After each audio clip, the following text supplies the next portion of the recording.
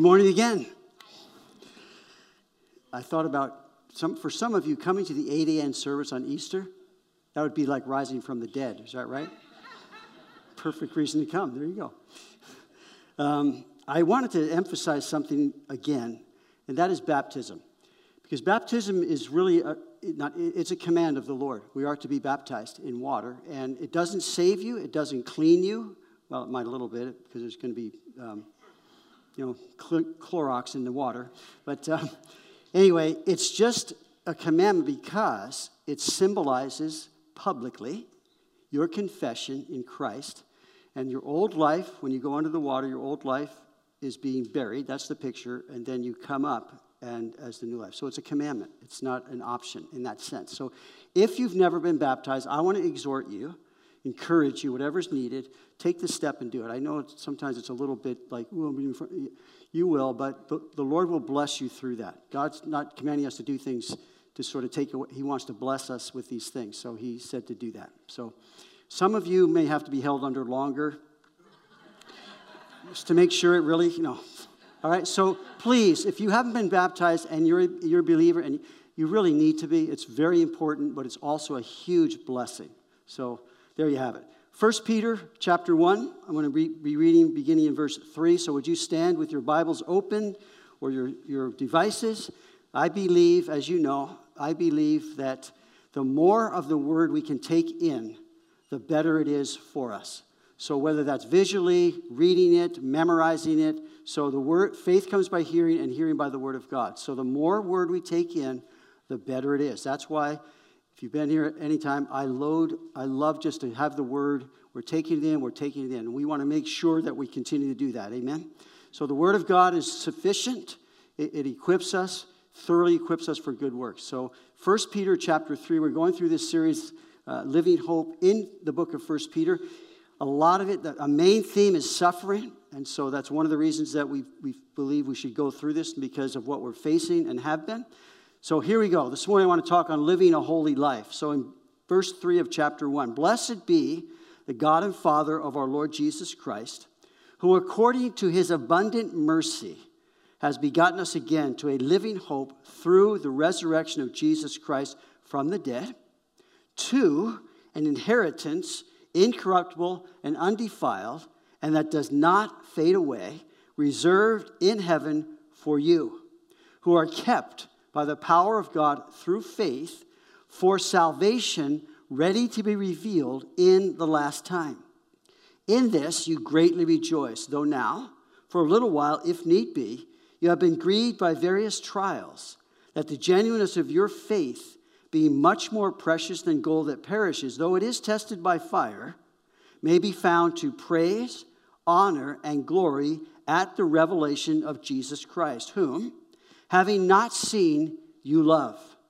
Though now you do not see him, yet believing, you rejoice with joy inexpressible and full of glory, receiving the end of your faith, the salvation of your souls. Verse 13. Therefore, gird up the loins of your mind, be sober, and rest your hope fully upon the grace that is to be brought to you at the revelation of Jesus Christ, as obedient children, not conforming yourselves to the former lusts, as in your ignorance, but as he who called you is holy, you also be holy in all your conduct, because it is written, be holy, for I am holy. So Lord, again, here's your word before us.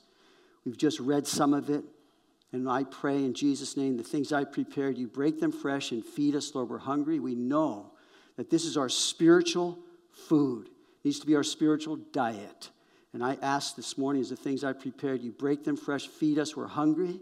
We do know, Lord, that faith comes by hearing, hearing by the word of God. Give us ears to hear, I pray. Your word is a lamp to our feet, a light to our path. You show us where we are. You show us where you want to be directing us. Speak to us, I pray. Give us ears to hear by your Spirit. Minister truth into our hearts, as Elliot prayed. Minister it into our hearts, Lord, that we might grow and mature and continue on in our most holy faith. In Jesus' name, amen. You can be seated. So he begins in verse 13. Therefore, so he's continuing. And he's speaking to us who are kept for salvation. ready to be revealed. We who are receiving the salvation of our souls.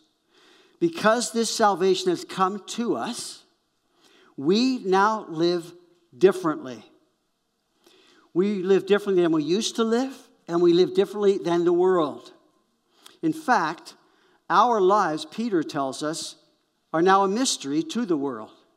And so we read in 1 Peter chapter 4, verses 3 and 4, "For we have spent enough of our past lifetime in doing the will of the Gentiles." Would you say that? Yeah, okay, enough of that. When we walk, notice, in lewdness, lusts, drunkenness, revelries, drinking parties, and abominable idolatries. In regard to these, the world thinks it's strange that you do not run with them in the same flood of dissipation, speaking evil of you. Now, I can remember this whole thing that happened to me when I was saved. Now, the root meaning of the word translated holy is different. The root word. A holy person is not an odd person, but a different person. His life has a quality about it that is different. His present lifestyle is not only different from his past way of life, but it is different from the lifestyles of the unbelievers all around him, unquote, Warren Wiersbe. So holiness means there's something different. Now, I'll never forget getting together with my friends after I committed my life to Christ. They thought it strange that I no longer wanted to party with them. They could not understand why I would not want to continue to party. I had no desire to do that any longer. I just wanted to please God. I wanted to be right with God. I wanted to serve God. Now, I'm happy to report that 45 plus years later, by the grace of God, I'm still a little strange. Yeah, some of you are laughing. Look, I know this is true for you as a believer. I want to live a holy life. Whatever that means, I want to live a holy life. I want all my conduct to be holy. I want it to be pleasing to the Lord. The word holiness includes various meanings like purify, sanctify. It means to be consecrated for something or dedicated to something. It has the idea, in fact, this word, awesome. How many times do you hear that word? Sometimes I'm saying we just stop saying awesome. It's lost it. Hey, holiness is awesome. It means to be singled out. It means to command respect. So the Expositor's Bible Commentary says this, quote, "The basic idea of holiness in the Bible is that of separation from all that is profane. The simplest understanding of holiness is that of loving conformity to God's commands and to his Son," unquote. So Paul wrote to the Romans. He said, "Therefore the law is holy, and the commandment is holy, just, and good." God's word, God's commands, what he tells us. J. Vernon McGee said it this way, quote, "Holiness is to the spiritual life what health is to the physical life. We like to see a person who is physically fine, robust, and healthy. Well, holiness is to be healthy and robust spiritually," unquote. How are you health-wise spiritually? Living a holy life is very healthy. It's very good. So he says, "But as he who called you is holy, you also be holy in all your conduct. For it is written, 'Be holy, for I am holy.'" Now, Peter's taking us back to the Old Testament. In the Old Testament, the word holy or holiness is found almost 500 times. Major word. The first, it's not even mentioned, not used in the book of Genesis, but you get to Exodus, and the first mention is when Moses, who had been on the sidelines for 40 years, is walking there in that place, and he sees this burning bush. He said, "I'm going to go find out what that burning bush is, because it's burning, but it's not being consumed." And so as he draws near to the bush, this voice says, Do not draw near this place. Take your sandals off your feet, for the place where you stand, Moses, is holy ground. In other words, wherever it is that God chooses to meet man is holy ground, because God is holy. Were God not the initiator, as he is throughout the story, were God not the initiator, there would be no meeting him. We would be consumed. Habakkuk says, you are of purer eyes than to behold iniquity, and you cannot look on wickedness. So holiness speaks of God's otherness. It speaks of his uncreated transcendence and majesty. God is holy, set apart, awesome. So, two places in the Bible where you see this holy, holy, holy. One is in the Old Testament and one is in the New Testament. The Old Testament is in Isaiah chapter 6. Some of you know it. In Isaiah chapter 6, it says, I saw the Lord sitting on a throne, high and lifted up. Above it stood the seraphim. Each one had 6 wings. Now keep note of that just as we look at the one in the New Testament. But let's continue in Isaiah chapter 6. And one cried to another and said, Holy, holy, holy is the Lord of hosts. The whole earth is full of his glory. And the posts of the door were shaken by the voice of him who cried out, and the house was filled with smoke. God is transcendent. He is majestic. He is awesome. And whenever you find someone meeting God, they're on their faces usually. He is holy. Holy, holy, holy. And so what happened with Isaiah? I said, woe is me, for I am undone. I am a man of unclean lips, and dwell in the midst of a people of unclean lips. For my eyes have seen the King, the Lord of hosts. God is holy, majestic and transcendent, the uncreated one. Revelation chapter 4. The 4 living creatures, remember in Isaiah, you'll see this in Ezekiel also, these creatures, this majesty of heaven, each having 6 wings, were full of eyes in front and in back, around and within. And they do not rest day or night, saying, Holy, holy, holy, Lord God Almighty, who was and is to come. Whenever the living creatures give glory and honor and thanks to him who sits on the throne, who lives forever and ever. The 24 elders fall down before him who sits on the throne and worship him who lives forever and ever, and cast their crowns before the throne, saying, You are worthy, O Lord, to receive glory and honor and power, for you created all things, and by your will they exist and were created. God is holy, holy, holy. Now, we're doing the book of Daniel right now, but in April, we're going to begin going through the book of Revelation to continue our studies and what's happening and how does God see these things, the prophetic word, which we do well to give as a light that shines in a dark place. But let me say to you, prophecy is awesome, but God is more awesome. God is holy, holy, holy. Now, here's the thing. This holy, holy God always made a way whereby he in his holiness could meet man in his sinfulness. That's holiness. How? By blood sacrifice. From the beginning of man's sin, God provided the sacrifice. And all through the Old Testament, all through the nation Israel, God continued to emphasize sacrifices necessary for sin.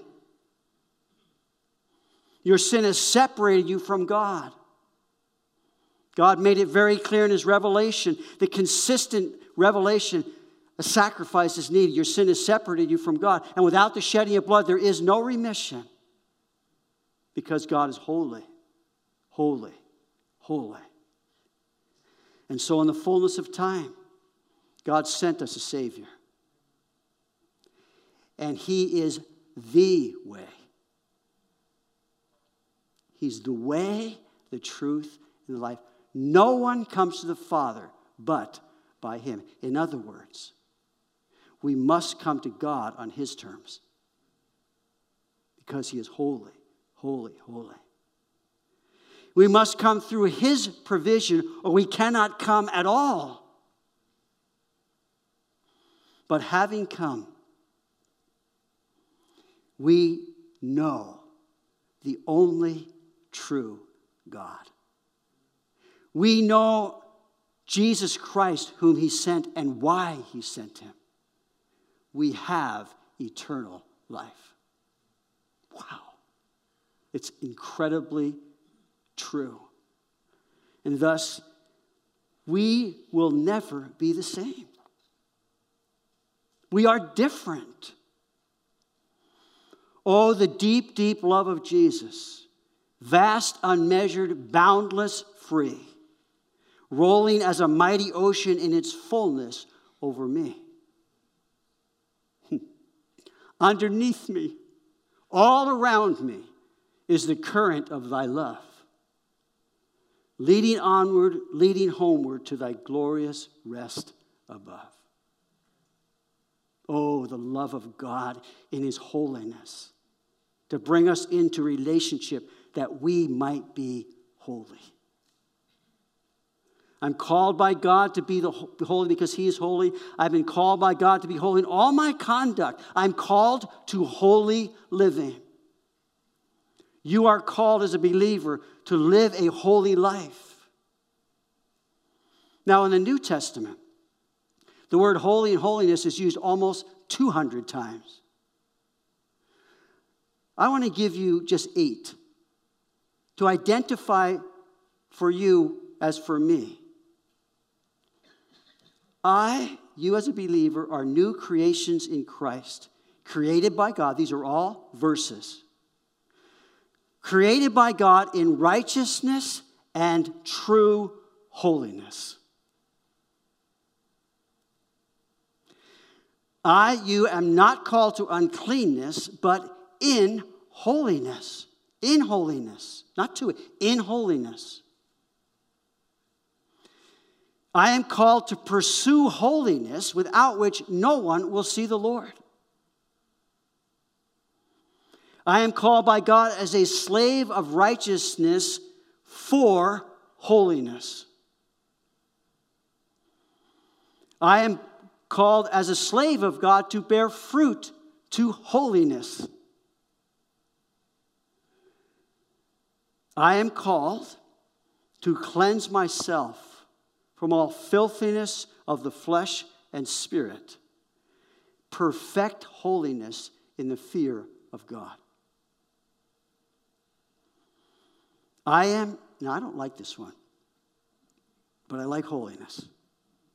I am chastened by God, that I might be a partaker of his holiness.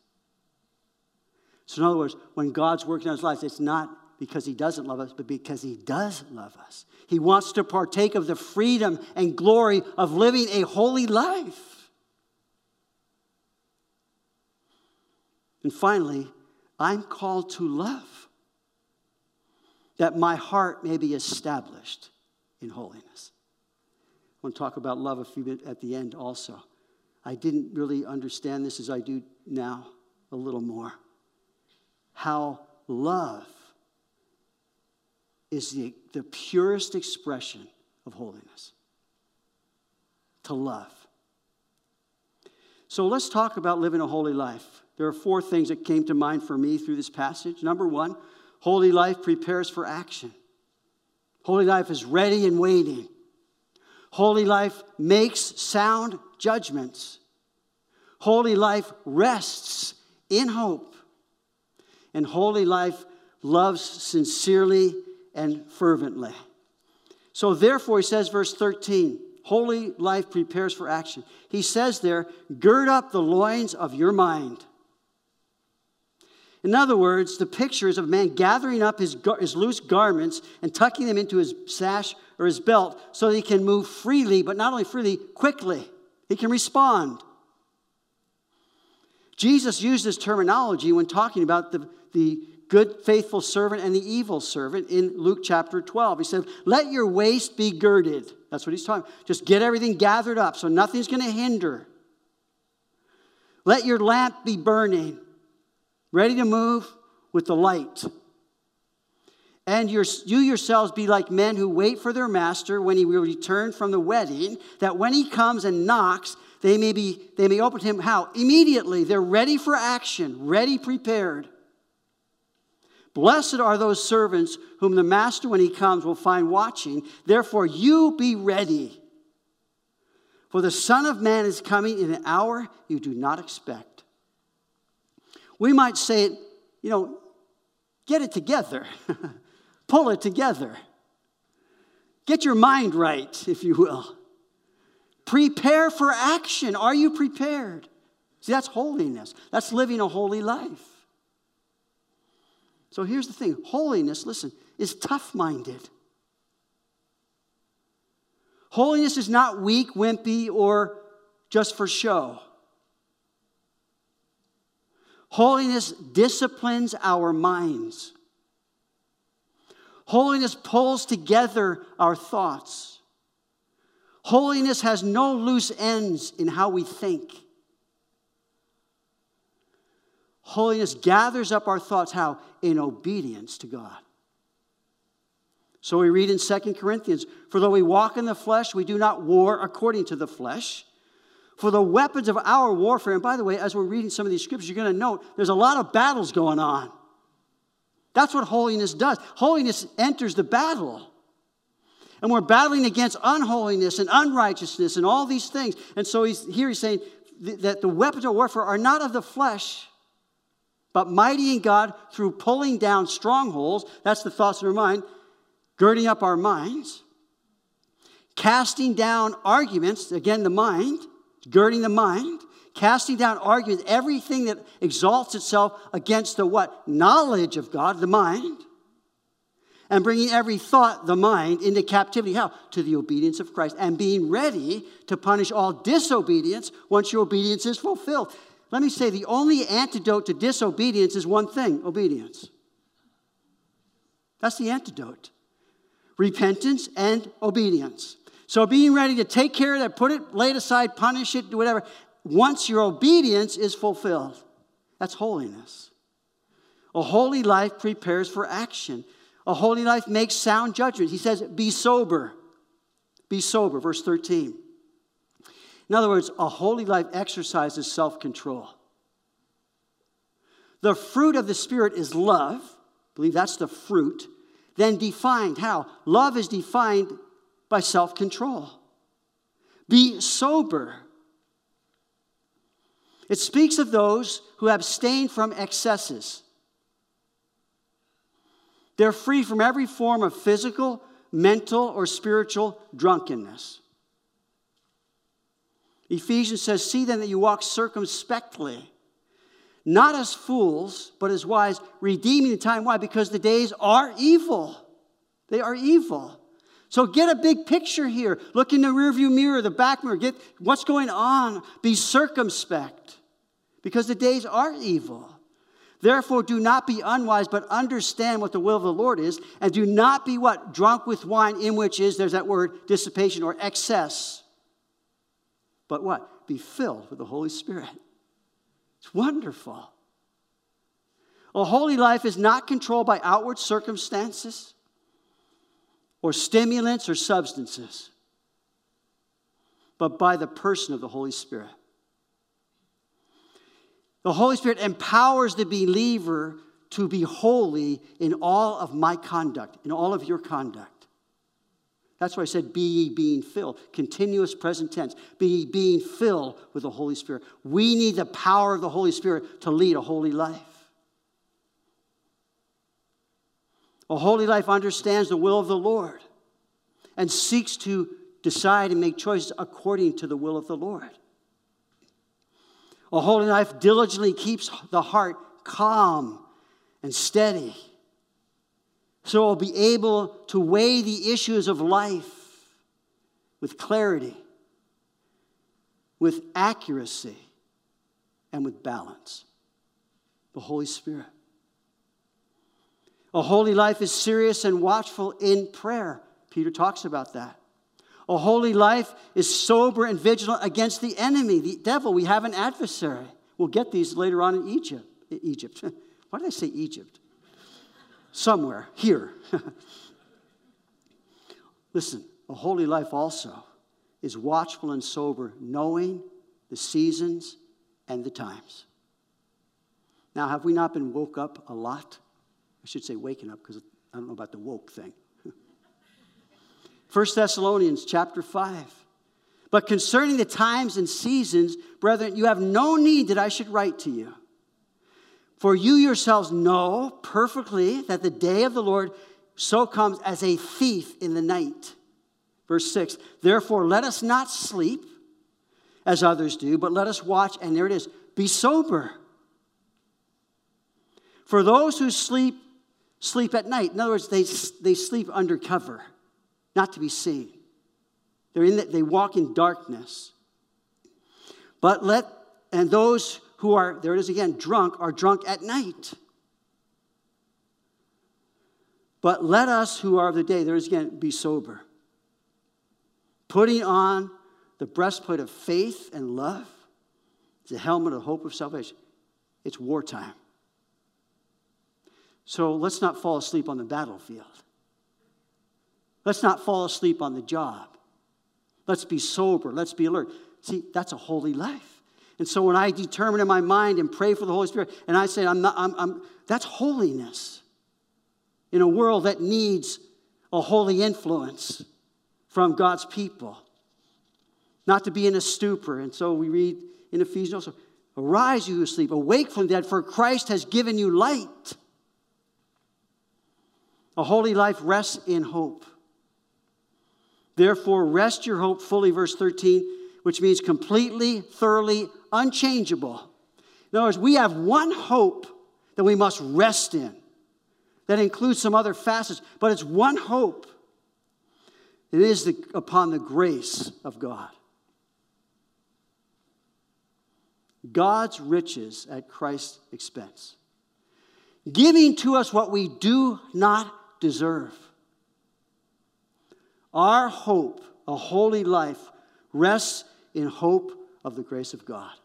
By grace you've been saved through faith, that not of yourselves, it's the gift of God, not of works, lest anyone should boast. For we are his workmanship, created in Christ Jesus for good works, that's holiness, that we should walk in them. God took care of the salvation through Christ. And so, living a holy life does not, did not, and cannot save you from sin. That comes once being saved, the holy life. Only the grace of God, through the cross preached and the gospel believed, can do that, and continues to do that. The grace of God. We rest in the hope that Jesus is coming again. It's sort of like that final victory lap is going to happen. He says, be brought to the revelation of Jesus Christ. The writers in the New Testament, from Matthew to Revelation, longed for the revelation. They longed for the unveiling. They longed for the second coming of Christ. In all our holy conduct, we rest fully that Jesus is coming again. We're not living purposelessly. We're living for a purpose, the kingdom. Paul wrote to Timothy, I urge you in the sight of God that you keep this commandment without spot, blameless holiness, until our Lord Jesus Christ appearing, which he will manifest his own time. He is the only blessed and only potentate, the King of kings and Lord of lords, to whom be honor and everlasting power. And everyone said, amen. He is coming. Paul tells Timothy, he tells Titus the same thing. The grace of God that brings salvation has appeared to all men, teaching us what? That denying ungodliness and worldly lusts, we should live soberly, righteously, and godly in this present age, looking for the blessed hope and glorious appearing of our great God and Savior Jesus Christ, who gave himself for us, that he might redeem us from what? Every lawless deed, and purify for himself his own special people, zealous for good works. That's holiness. That's a holy life. We rest our hope also, here's one that blessed me. We rest in hope as a child of God. So he says there, verse 14, as obedient children, not conforming yourselves to the former lusts as in your ignorance. Listen, before our spiritual birth, we were blind, deaf, and ignorant children of wrath. Paul in Ephesians says, he made alive who were dead in trespasses and sins, in which you once walked according to the course of this world, according to the prince of the power of the air, the spirit now works in the sons of what? Disobedience. This is what we were. And we're by nature children of wrath just as others, but God who is rich in mercy. In other words, we were void of any spiritual intelligence. We were mastered by fleshly indulgences. Didn't even know it. We were sinners by nature. Now, you can take a pig and wash it off. And you can dress it up. But the minute it has the opportunity, it's back to the pigsty, back to the mud. See, a pig is still a pig. And a rat is still a rat. And I don't want to break your heart here, but a dog is still a dog, and a cat is still a cat. But listen, we are no longer ignorant. Our former ignorant, we're no longer ignorant. We now are in the family of God. We're children of God. And so we see things completely different. And we are now in a family of God that's completely redeemed, saved, righteous, and holy. So it's different now. We're born again. We're in God's family, and we're growing up as a family. We're growing up in this thing called holiness. And so Paul, as he's thinking of the church in Ephesus, he says, therefore, I also, after I heard of your faith in the Lord Jesus Christ and your love for all the saints, do not cease to give thanks for you, making mention of you in my prayers, that the God of our Lord Jesus Christ, look at the Father of glory, may give to you the spirit of wisdom and revelation in the knowledge of who? Him, our Father. That the eyes of your understanding being enlightened, that you may know what is the hope of his calling. He called us.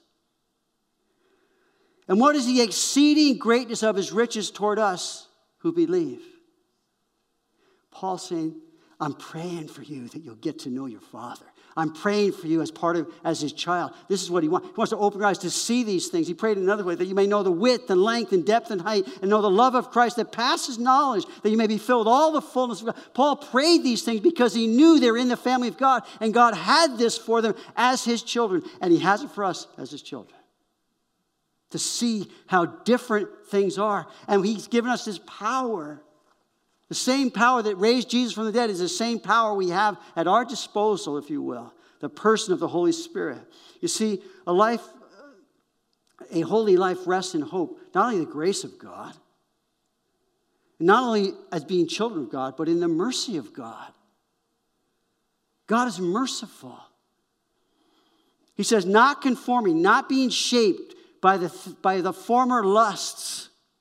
And so as Paul's writing to the Romans, he gets to chapter 12, he says, I beseech you therefore, brethren, by the what? Mercies of God, that you present your bodies as living sacrifice. How? Holy.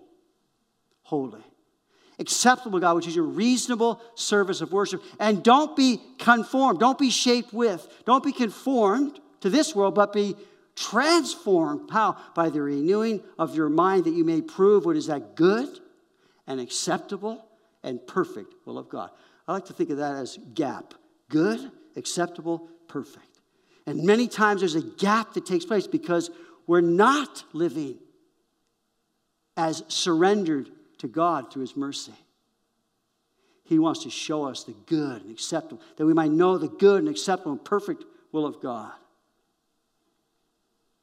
Titus, for we ourselves were once foolish, disobedient, deceived. serving various lusts and pleasures, living in malice and envy, hateful and hating one another. Now, this is one of the ugly verses. This is what we were. But when the kindness and love of God our Savior toward man appeared, not by works of righteousness which we have done, but according to his what? Mercy, he saved us. Now, as we hope in the mercy of God. And so we're called to be holy. Verse 17, and if you call on, there it is, the Father, who without partiality judges according to each one's work, children of God, conduct yourselves throughout the time of your stay here in fear or in reverence, understanding these lives we've been given count. It matters how we live. And so God's going to judge my life exactly as he judges your life. How?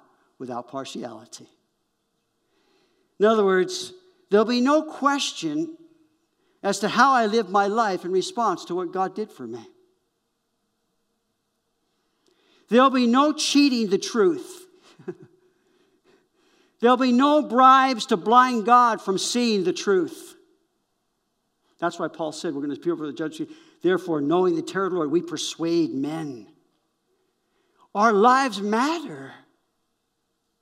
And holiness and the Holy Spirit reminds us of that we may be living holy lives, what we're talking about today. So what happens at the judgment seat of Christ will be according to what God knows you did. To according to what God knows I did. There'll be no getting it over on God. All things, Hebrews, all things are open and naked before the eyes of him with whom we have to do. We're all giving account of ourselves to God.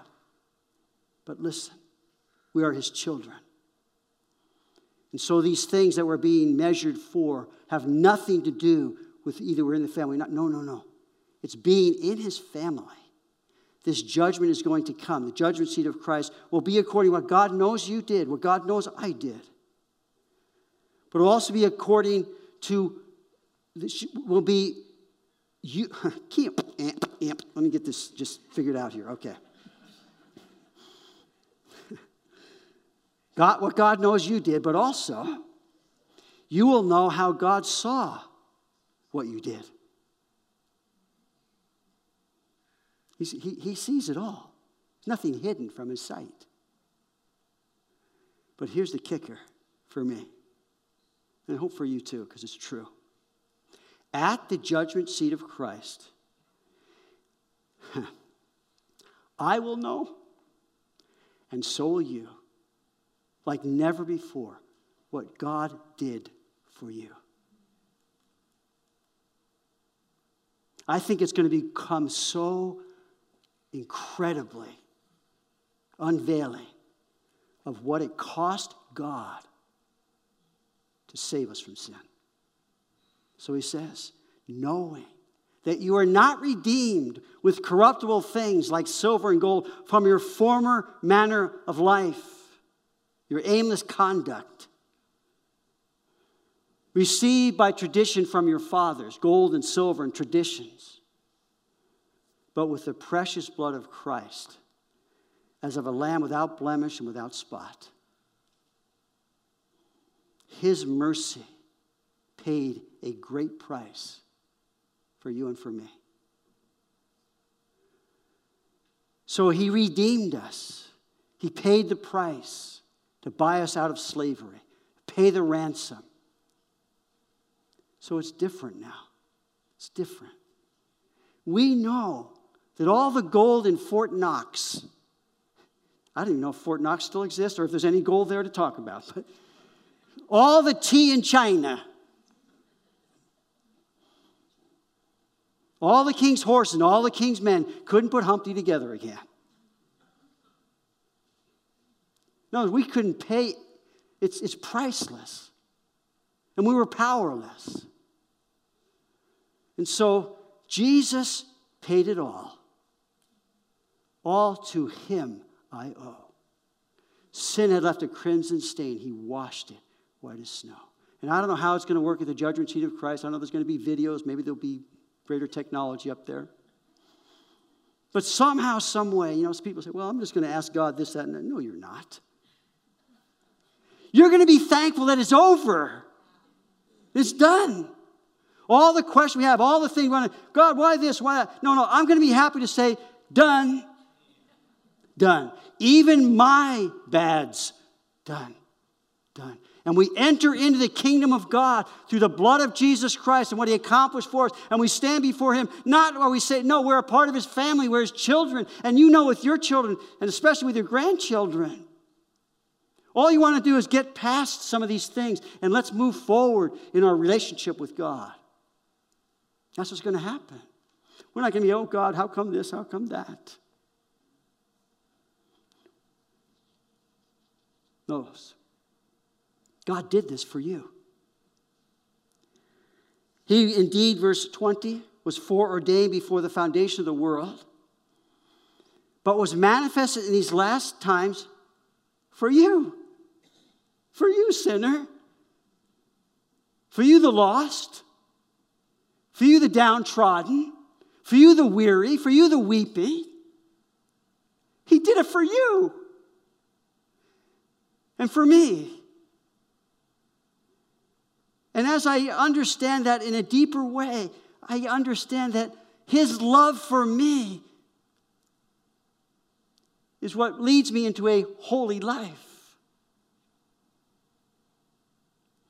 What Jesus did was intentional for you.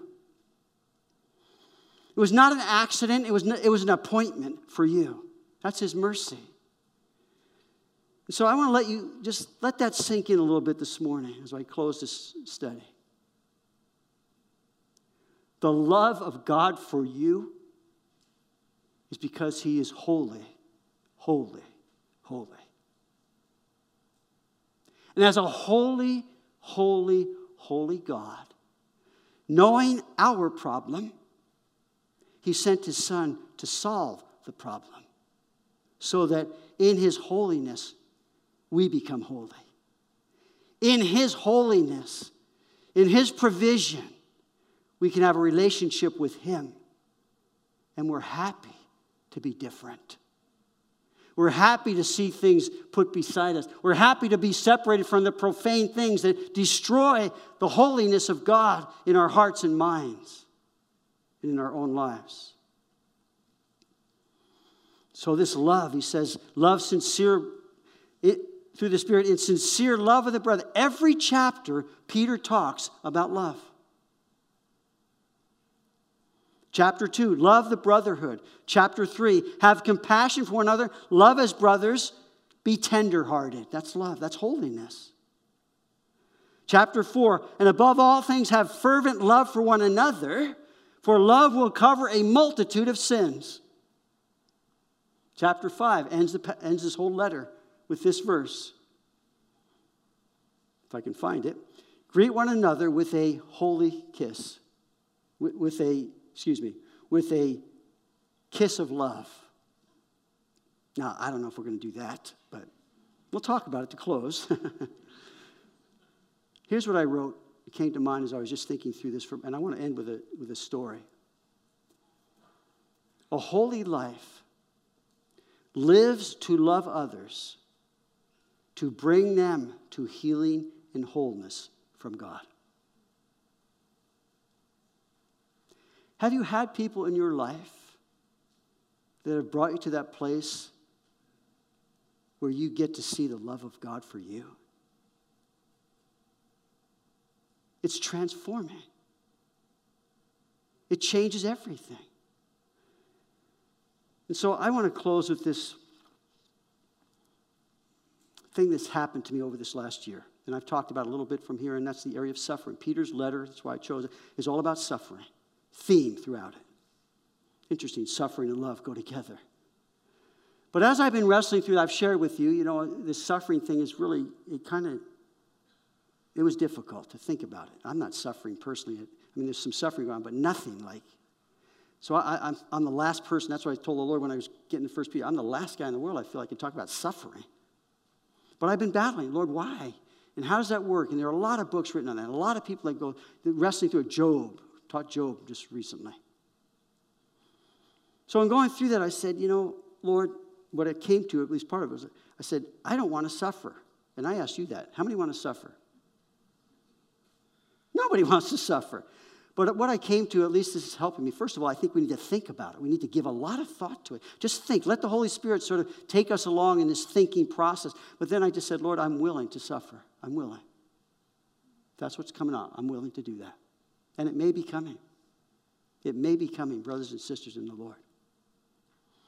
But then I watched this 3-hour live stream virtual event from the Voice of the Martyrs. I think it was 3 Fridays ago. And as I'm watching it, this is what's on the website about it. He says, while sharing God's love in 3 different restricted nations dominated by Islam, each was arrested, interrogated, and imprisoned. While all 3 struggled to find God's purpose in their suffering, they ultimately recognized his faithfulness and love and amid desperate circumstances, unquote. So I'm watching this thing. And these 3 men who were falsely accused, all of them, falsely accused, imprisoned, tortured, and given a death sentence. Now, how would you respond to that? I mean, the reason that I wrestle with it, I've been wrestling with this is, I don't think I do very good. I mean, I can't, but I'm trying to just, how does that work? And I do believe that if God does call me to that he will give me the grace to work through it. But understanding the love of God took on a whole different dimension as I'm watching this thing. And understanding how God works and how God does this thing. So these 3 men, one was imprisoned in Sudan, one was imprisoned in Turkey, and one in Iran. They all have the same testimony. And I hope this will somehow minister to you as it has deeply ministered to my heart, maybe just where I'm at. I hope it can minister a little bit. But as they're talking about this, every one of them, if you would have known them before they went in, you'd say, these are believers, strong believers. They'll never be shaken in their faith. Let me tell you something. Each one of them was deeply shaken in their faith to the point of hopelessness and despair. One of the guys there, all of them thought about it. One of them tried it 3 times to kill himself. Suicide. And they were in dark places. We're talking dark. Now listen to their testimonies. And they're thinking, has God abandoned me? In fact, they all wrestle with going insane. I mean, it was so intense, and we can only imagine at this point. I hope it never comes to that. In fact, after the thing, they say, so you've learned so much through this, I'm happy not to go through that again. That's just normal, okay? But then the one guy shared something that just really sort of moved along my thinking through suffering. He said this, my words. When he was in the darkest place, despairing, wanting to take his life, wondering if God was even there or cared, Jesus came to him. And all he said was, I love you. I love you. So when we talk about holiness, and we talk about all these things, let me say, like Paul said, when God takes us to the depths, it changes nothing in his love for you or for me. And in those times of deep darkness, I think we need to keep our minds and understanding, holy, holy, holy, loves us holy. And no matter how bad it gets, Paul said, oh, wretched man that I am. And I'm talking to the Lord about these things and going, man, if anyone knew the thoughts I've had through some of these things that are going on over the last year. God knows them. He sees them. He knows all of them. He just comes and says, I love you. That's not simplistic. It's so incredibly powerful. It's life-changing, as it was in first salvation. It's all along, and Paul himself, he's on the ship there, totally despairing. What happened? Jesus came to him. So I hope the Lord will minister to your heart. If we talk about living a holy life, we're aimed, but we aren't there yet. We're heading, we're going. God's going to make sure, but He loves us. He died for us. He understands all the things that we go through. And as we try and live out our faith in Him, suffering many times comes along as one of the most difficult things in all the things of holiness and leading a holy life and thinking holy thoughts. But it doesn't change God. He's the same. Can we bow our heads? Pray a minute. Lord, I love you. We love you, Lord. And Lord, I've done my best to bring this word out today, but I ask, Lord, unless you take it, minister to us through your truth and sink some things down a little deeper, we're going to walk out of here and forget what we just heard. Lord, I ask in Jesus' name as we take these last few minutes here just to worship and wait on you. And we want to live a holy life. That's not even a question. We want to be pleasing to you. We want to be holy in all of our conduct. Please, Lord. We want to be ready for action. We want to be sober. We want to be led by your Holy Spirit. Lord, we want to be loving people. So we come to you, Lord. I'm just going to lead this. If it applies to you, then please enter in. But Lord, just to confess to you our sin. Come to the cross right here in this room as we have heard the word. Think of the excesses in our lives. And maybe some of you are battling drug stuff, battling alcohol, battling some other substance that's got control of you. Bring it to the Lord right now, would you please, in repentance and faith. But cry out to Him who loves you and redeemed you as a believer. Maybe there's some issues going on in a marriage in this room, in your marriage. And the Lord would say, bring those thoughts captive to the obedience of Christ, whatever that might be. Wednesday night, Michael shared. It's about his own journey through pornography and affair and all that, Lord. And if that's you, then just between you and God right here, this place is right now holy ground. For you just to bring your heart to God, as it were, to take off your shoes and bow before Him and hear Him say to you, I've redeemed you with my precious Son, the precious blood. Paid the price, you've responded to that, and now respond again at the cross where Jesus will forgive you and cleanse you and wash you. And we're praying, Lord, for the fullness of the Holy Spirit in our lives. We're not operating on our own power. We're not operating on our own wisdom. But we want to present our bodies as living sacrifices, holy, acceptable, which is our reasonable service. It's just right that we should do that. We don't want to be conformed to this world, but be transformed by the renewing of our minds. And Lord, what comes to mind is the things that have been happening in our nation, been happening to us, that have been so difficult this last year. Lord, we come as children, your children. We bow in our hearts before you, say, Lord, would you come and just hold me and help me and strengthen me. We love you, God.